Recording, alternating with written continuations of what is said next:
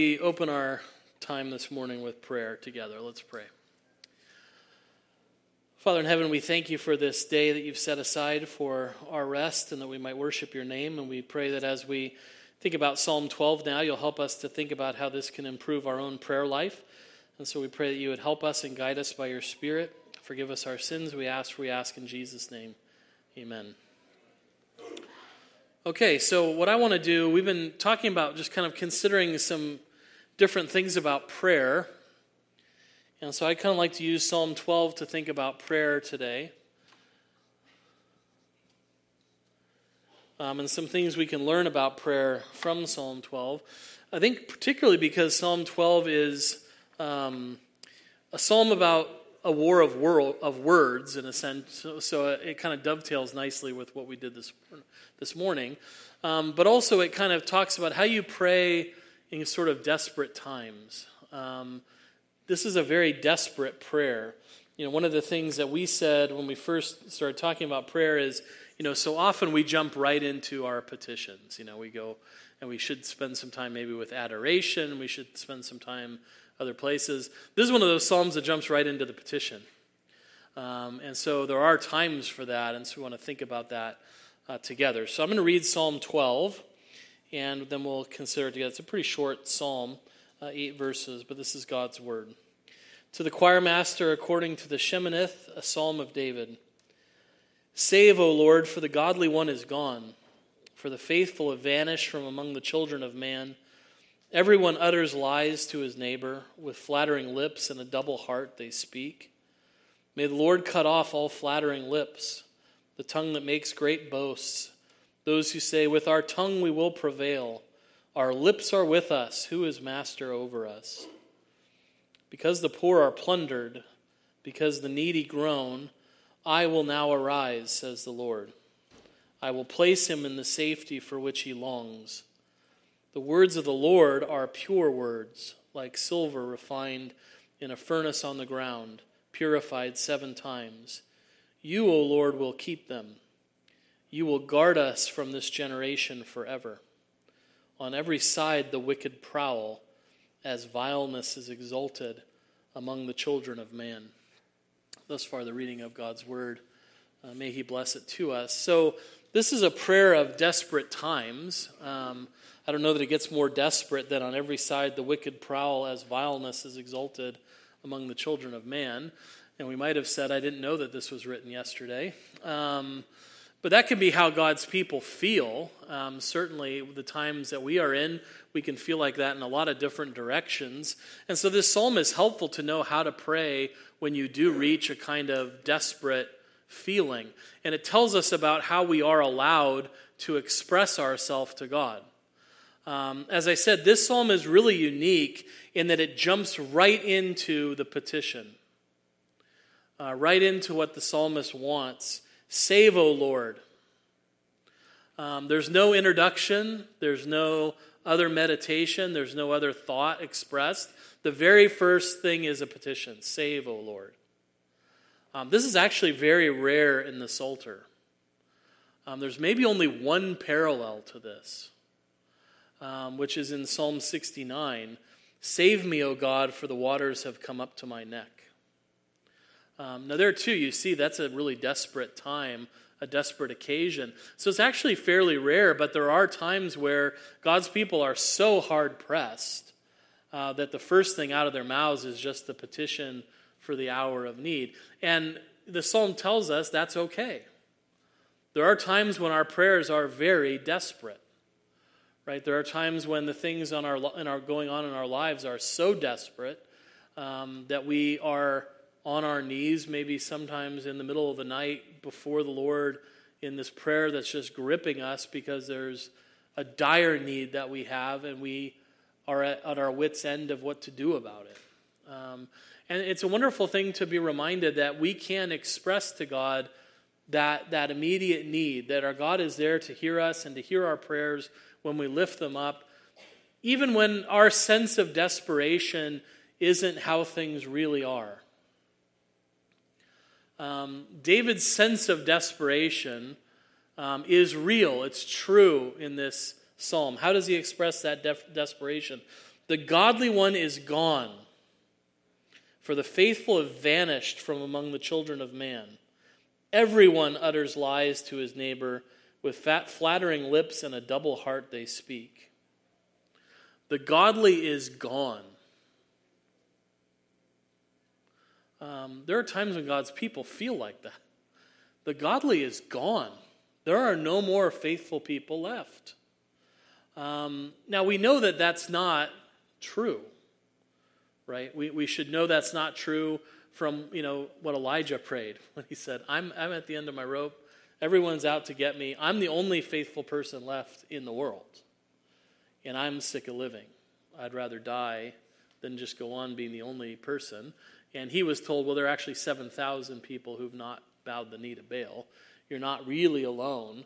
But what this psalm lets us know is that we can tell God how we feel. We can be honest with God about how we feel. So there's this petition of desperation that he raises, and he's honest about how he feels. He doesn't feel the need somehow to go to God and say, "Lord, thank you for this time. Everything's going just fine. But in case you hadn't noticed, there's some trouble abroad in the kingdom. And I've got some concerns that I would like to lay before you if it's not too much trouble." No, he's allowed to come and say everything that he thinks in his mind. The godly one is gone. That's the same root for God's steadfast love. That there's no one left who's a faithful covenant partner. There's no one left that you can rely on. The Lord-like man, the covenant man, is no more. The faithful are gone. I'm sort of the last of the godly men on earth. And the implications of that, right? The godly are necessary in the world. The world acts like the godly really don't serve much of a function, especially in our day. What advantages do churches really bring to the world, to the community? Faith, what does that really bring? Previous generations at least understood there's a civic virtue that God's people tend to bring to the world that's to be encouraged. Even if we don't share their faith, they tend to add to society. Now we're seen even as burdens on society because we don't agree with all the things society agrees with. But the truth of Scripture, like we heard this morning from Proverbs, is the wise are needed in the world. The wise are needed to combat the folly of the world, to speak for the truth of God in the world when the world is losing its mind. And we live in an age where it seems like the world has lost its mind. There are all sorts of things that are encouraged as true that are just not true. I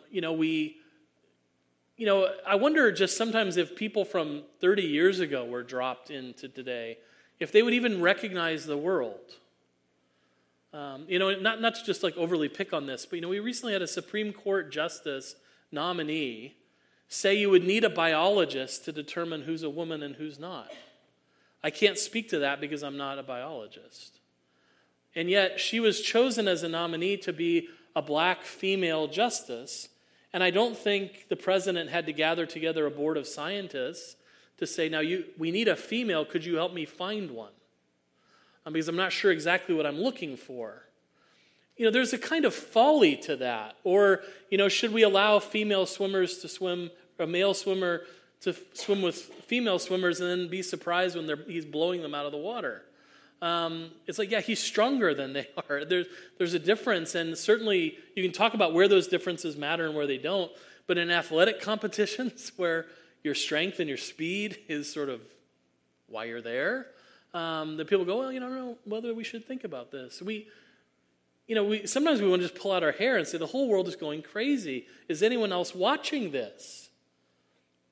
And the godly are needed to bring that salt and light to the world, to be able to say at times, the world is going crazy. This stuff is not true. There is a necessity. And when that seems to be gone, you think, then the world is just going to go off its rails. If there's no more salt to keep the rot from spreading, if there's no more light to shine in the darkness, then what's left? Then there's nothing to keep it from going completely rotten. There's nothing to keep it from going completely dark. That's the desperation David is feeling. Now, there's a certain sense his theology was better than that, because he knows that it's not just dependent on the godly and the faithful to keep order in the world. We are not the only people keeping the world in order. The world is not actually going off the rails. But isn't it wonderful that we can be honest with God about how we're feeling in our prayers? I mean, he already knows, so there's no point in hiding it from him. You can't go in before his presence and say, everything's going fine, generally speaking, but we've got some issues. Feels like I'm all alone in the world. He knew his theology was better than that, but it's a wonderful thing that we can be honest with God. That we can be honest with God about how we feel things are going in the world, that he invites us to come and to express how he thinks. And one of the things David's particularly worried about is that truthlessness and falsehood is abroad everywhere. It's really the lies that are carrying the day. Everyone utters lies to his neighbor. With flattering lips and a double heart they speak. We're alone against the world, and there's nothing but truthlessness going abroad. Every manner of false speaking. Lies, flattery. Flattery is always looking to manipulate people through pandering. I'm sure as a king he got a lot of this. Oh, king, live forever. That's not going to happen. But I'm sure as a king, flattery, he got sick of people always looking to curry favor that way. They speak with a double heart. This sort of double talk. You pretend to be one thing, but you're really speaking in another way. And they're boasters. They make all these boasts. Maybe one of the worst is the boast of verse 4. With our tongue we will prevail. Our lips are with us. Who will be master over us?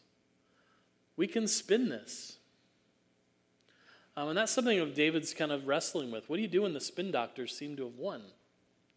What do you do when fake news seems to actually be carrying the day?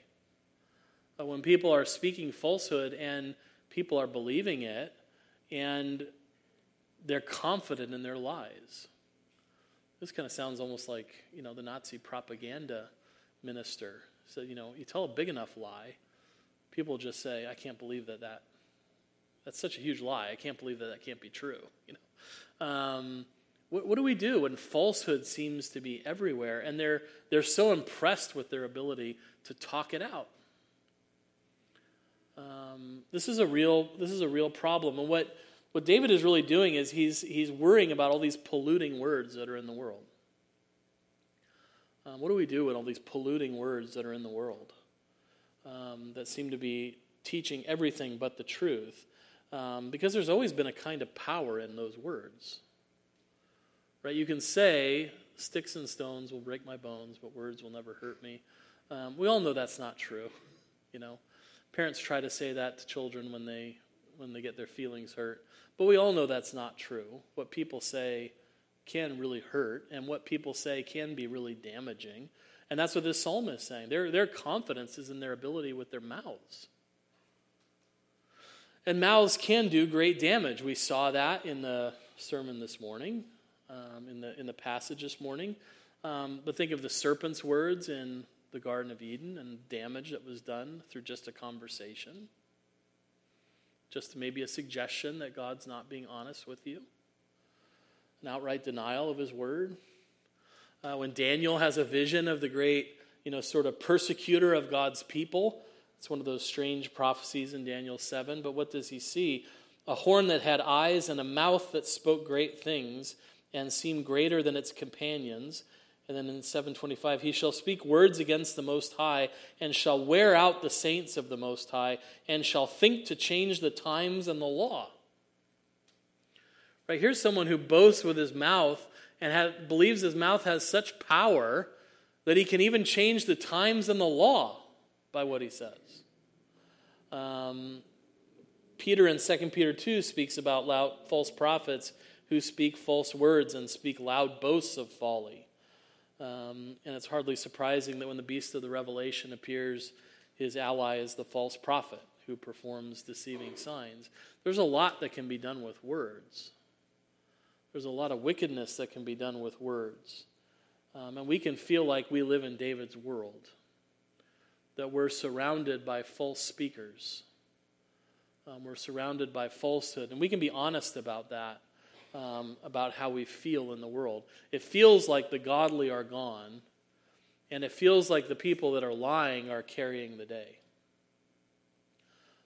And the question can be, what do the righteous do when they are confronted with every manner of false speaking?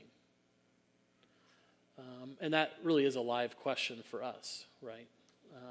There is every manner of lie being told today. Again, things that maybe 10, 15 years ago, not that long ago, would have been thought of as crazy things to say. But you can see how quickly things can change. And what has changed a lot of that? It's conversations. It's arguments. It's the way of talking about something, normalizing something. I saw a TV show the other day that I couldn't follow what was happening in the plot because they were using pronouns in different ways. Everyone has their own pronouns they use, and there was a person using the pronoun they, and so I couldn't follow the plot of the show because, they're doing this and they're doing. I'm like, I must have missed a group of people. Who are the they that are doing this? And then I realized, oh no, it's just that person is the they, and everyone's saying they and them, but they mean her or him. I can't even follow it. I'm not that old, right? I got some gray hair. I'm getting there, but I'm not that old that I'm so out of touch with how language is used. But I found myself unable to follow for a minute because I couldn't track how the culture was talking. So words can do a lot. And so when we're surrounded by every manner of false speaking, flattery, double talk, all these kinds of things, especially when we feel like it's winning, what are the righteous to do? David's answer is not tweet about it. His answer is not get together and complain about it. What David realizes is that really all that can be done about this is divine intervention. Right? And that's where he comes to say, may the Lord cut off all flattering lips and the tongue that makes great boasts. We can be really good at being honest about how we feel the world is going and complain about how we feel, like just basically what I've been doing for the last 15 minutes. Just complaining about how the world is going. It's all going to hell in a handbasket. Who can even, witness what's going on in the world today? And we can just sort of grouse about it. And then we can grouse about it to someone who agrees with us, and then we can go away feeling good because we groused, But what David is recognizing is grousing about it is not actually doing anything positive. What needs to be done with all these polluted words that are just polluting the world? Who can do something about this? David is the king. He feels, I don't know who can do something about this. Should I call somebody? It's like, no, I'm the guy they call. So who can do something about this? God can do something about this. And that's what I think God's people need to do. We can be honest about how we feel the world is going, but David turns it into prayer. He doesn't just grouse about it. He turns it into prayer. And he prays to God about it. He prays to God and recognizes that in the presence of the Lord is really the answer to the questions. It's in the presence of the Lord that these things begin to be sorted out. Because once you go before the Lord, you're reminded where the power is. The power is not actually in the world as powerful as it seems. Right? Even if David is right and the godly one is gone and the faithful ones are no more and there's no one else on whom he can rely, the Lord is still in charge of all things. The Lord is still God in heaven and on earth. Maybe you've heard stories of when Martin Luther would get really down about things in the church and in the Reformation, and sometimes his wife would come out wearing black. And he would say, why are you wearing black? Who died? And she would say, well, God must be dead because you're carrying on like the whole world is over. And, he would say, okay, I got it. I gotta change up the attitude. Got it, thank you. But that's a powerful thing. Like is God not God anymore? God's people can almost talk like that at times, as if God is not God. And that's what prayer helps us do. It comes before God and reminds us who God is. Yeah, there are all these polluting words going forth in the world, but there is a God who is concerned with pure words. There is a God who's concerned with truth. There is another voice speaking in the world. When all the wicked seem to be carrying the day with all their false speaking, when the spin doctors seem to be winning, there's a time where God will step forth and sort of clear his throat and say, now let me tell you what I think.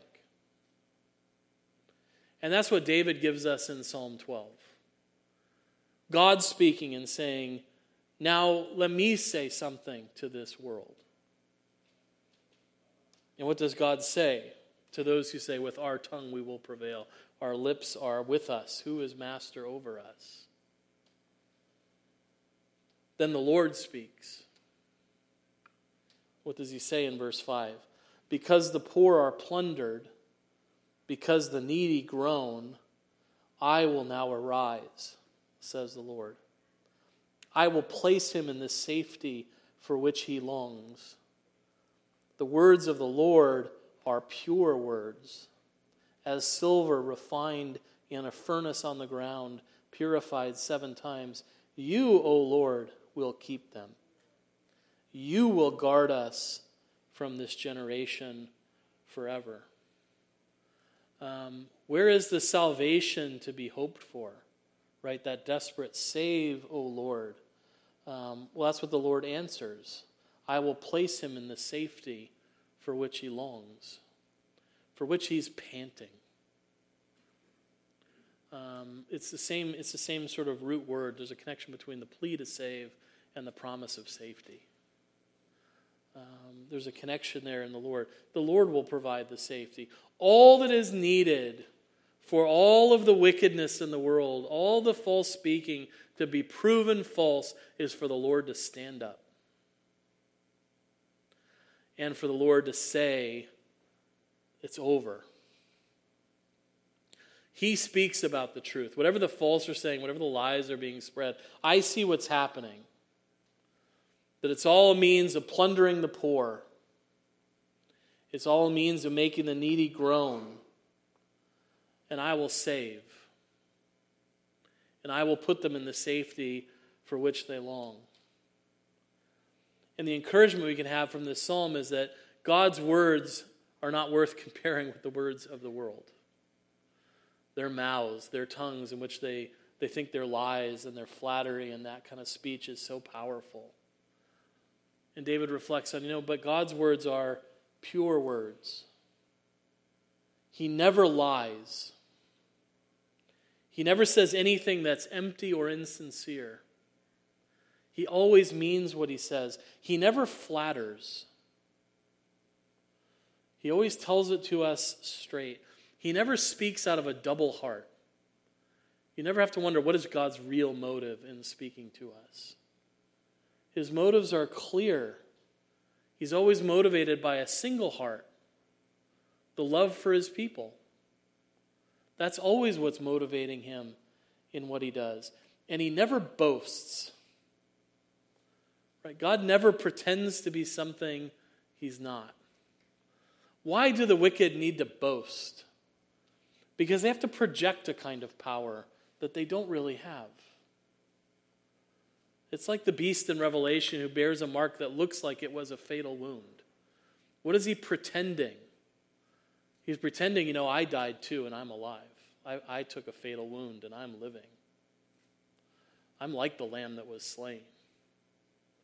I also have taken a fatal wound and I'm still living. I'm just as good. As Luther, I'm giving Luther a lot of credit today. As Luther always said, the devil is always God's ape. He's always aping what God does. He's always pretending to be what God is. That's why the wicked are always boasting. And that's why God never has to boast. How could God boast? He'd have to boast about being bigger than he is.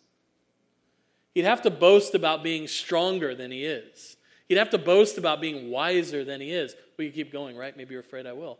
What is the point? God can't boast. He's better than anything you could imagine. He doesn't need to boast. His words are pure words. When he speaks, what he says is reality.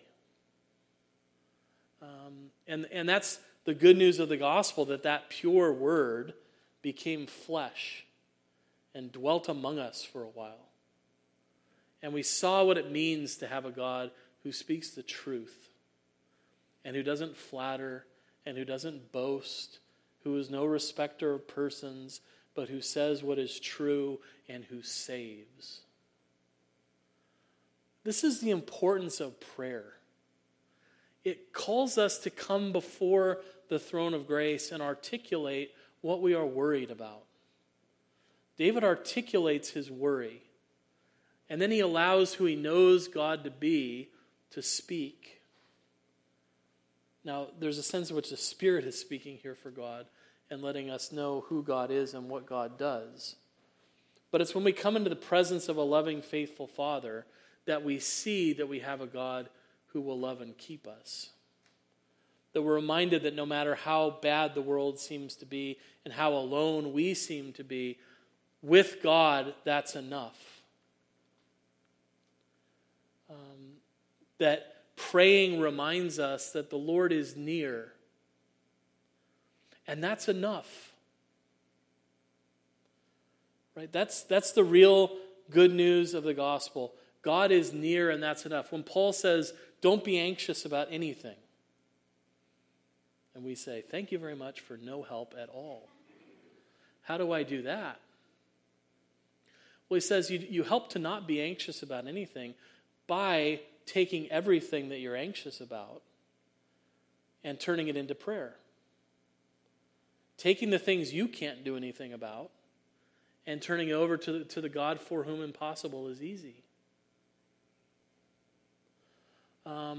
But one of the things Paul starts off by saying, before he says, don't be anxious about anything in Philippians 4, but by prayer and petition, make your request known to God, so that the peace of Christ would guard your heart. The first thing he says is, the Lord is near. The Lord is near. Why would you be anxious about anything? That's what actually makes the anxiety go away, to know that the Lord is near. That's what prayer helps us to do.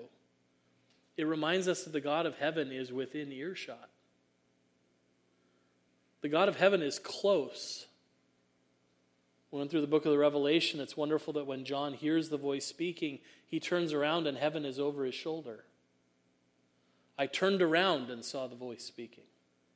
I turned around and saw the lampstands. I turned around and saw the Lord. The Lord is near. That's the hope of his people. And that's what calls us then when we're in his presence to remember who he is and what he's promised.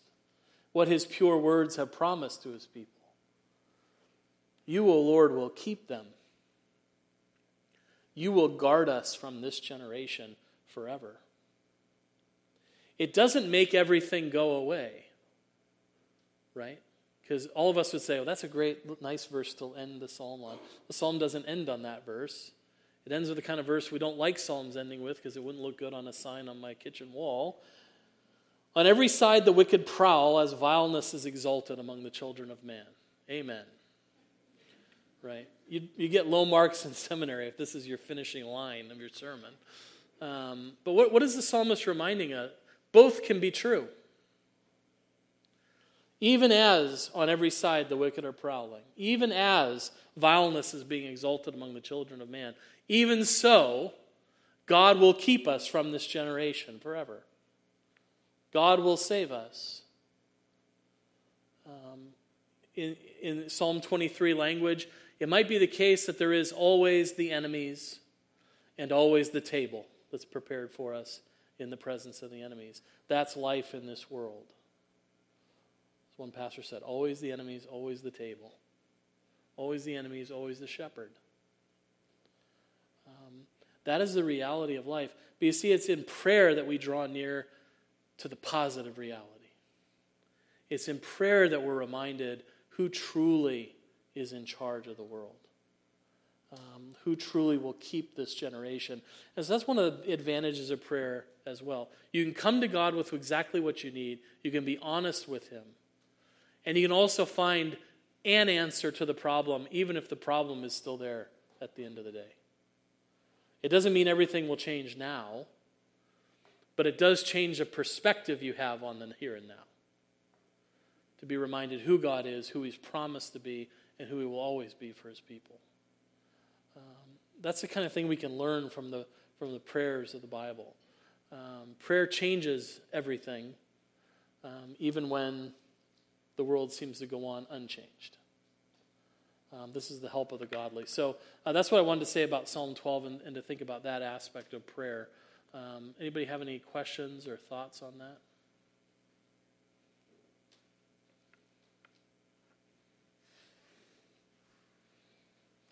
Yeah, Paul.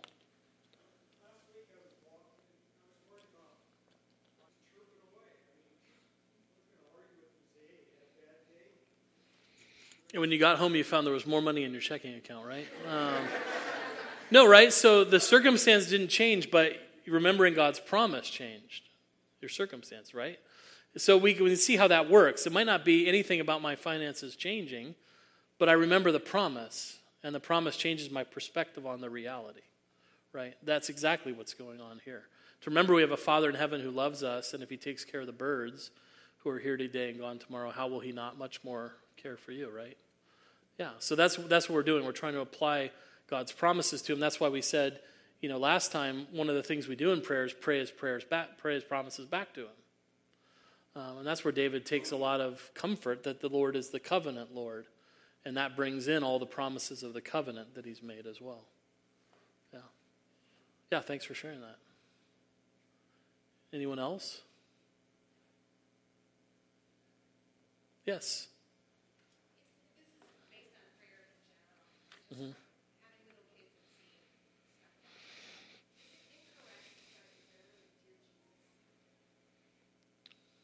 Is it incorrect to start your prayer with Dear Jesus? I don't know. Do you want them to like you? No, I don't want to be pragmatist. There's a sense in which we can pray to God and Jesus is God. So we can pray to Jesus. We can pray to the Holy Spirit. I think when the disciples asked Jesus, how should we pray? Jesus told them to instruct his Father, to ask in his Father, and to ask in his name. And so, I think we have maybe some biblical warrant for saying, we ought to pray to the Father in the name of the Son. That's how the apostles tend to pronounce blessings, in the Father, in the name of the Son. But we are invited to pray to God, and Jesus is God. So we don't want to also make the mistake of saying, or Jesus won't hear me, or...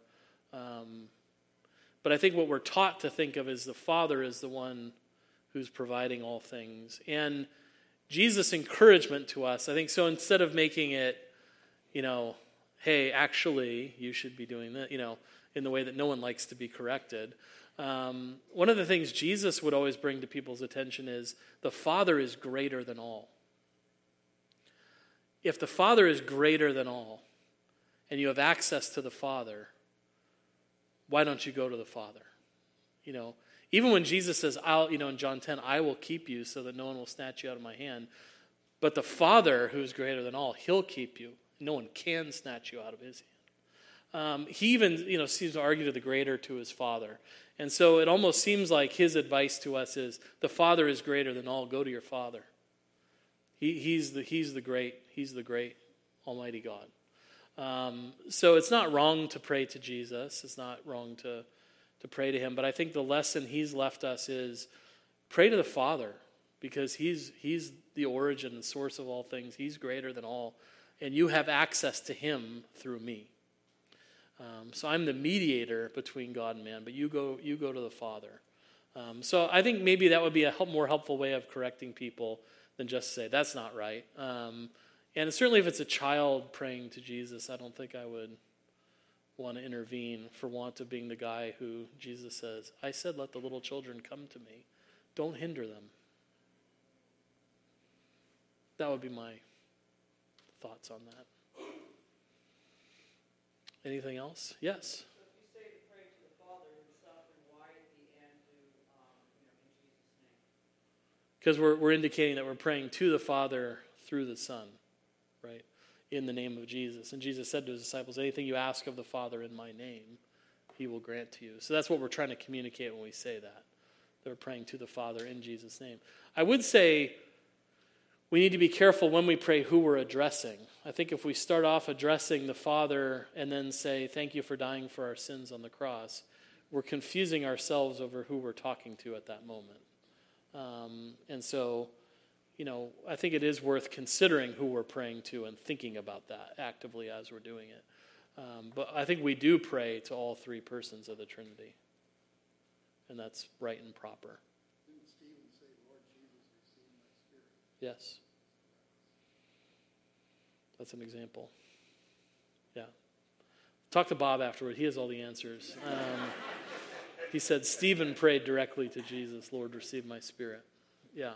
So it's not wrong to pray to the Lord. Just when the Lord is specifically asked, how do we pray? How should we pray? That's the instruction that he gives. But because we can pray to God, I don't think it's wrong to pray to any person of the Trinity. But just try to keep in mind who you're praying to, so you don't make the Lord Jesus will take care as our mediator of the mistakes we make in our prayers. But you can hear people who pray to the Father and then thank him for dying on the cross, and that's not that's not the person that died on the cross. So just be, I think that we should exercise some care in our prayers, but all right. Yes, sir. Yeah, and also you can disregard the acronym ACTS in distress. You can go right to the S. Yes, that's right. Yeah, right. Right. I mean, yeah. That's what David is seeing here. There is a time I'm such in a desperate strait. I need the help right now, and that's fine. Yeah. I mean, general rules are general rules, right? So there are times when you need to go right to the Lord. All right. All right. Any other questions? Criticism from the seminarians or the other pastors here? Help? Okay. No help, no criticism. All right. Thank you for nothing. All right. No, I'm kidding. Let's go to our God in prayer. Father in heaven, we thank you that we do have access to you through your Son. We thank you that we can lift up prayers to each person of the Trinity, Father, Son, and Holy Spirit, knowing that we have access to all of you through our Lord Jesus Christ and the Spirit he's given to us. So we pray you would help us in our prayers, that we would, as we look at the world around us and are scared about how things seem to be going and anxious about what this means for our generation and for the generations of our children and grandchildren that follow, Lord, that we would not be anxious only, that we would remember that you are near to your people, that we have access to you, that we would pray to you, and remember the power that is in you to bring to nothing all of the deeds of the wicked, that your truth pierces all of their falsehood. In the end, you will arise and your voice will be heard, and Christ will make all things new in you and give everything over to you, and how thankful we are for that reality. So we pray that the Spirit would still help us in our weakness, that he would instruct our hearts on how to pray, that we might do it aright. And thank you that we have a mediator in Christ who cleans up our prayers when they're not in the best of order and presents them to you as our perfect mediator.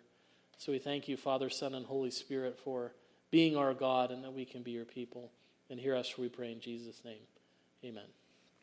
All right. Thank you for your time.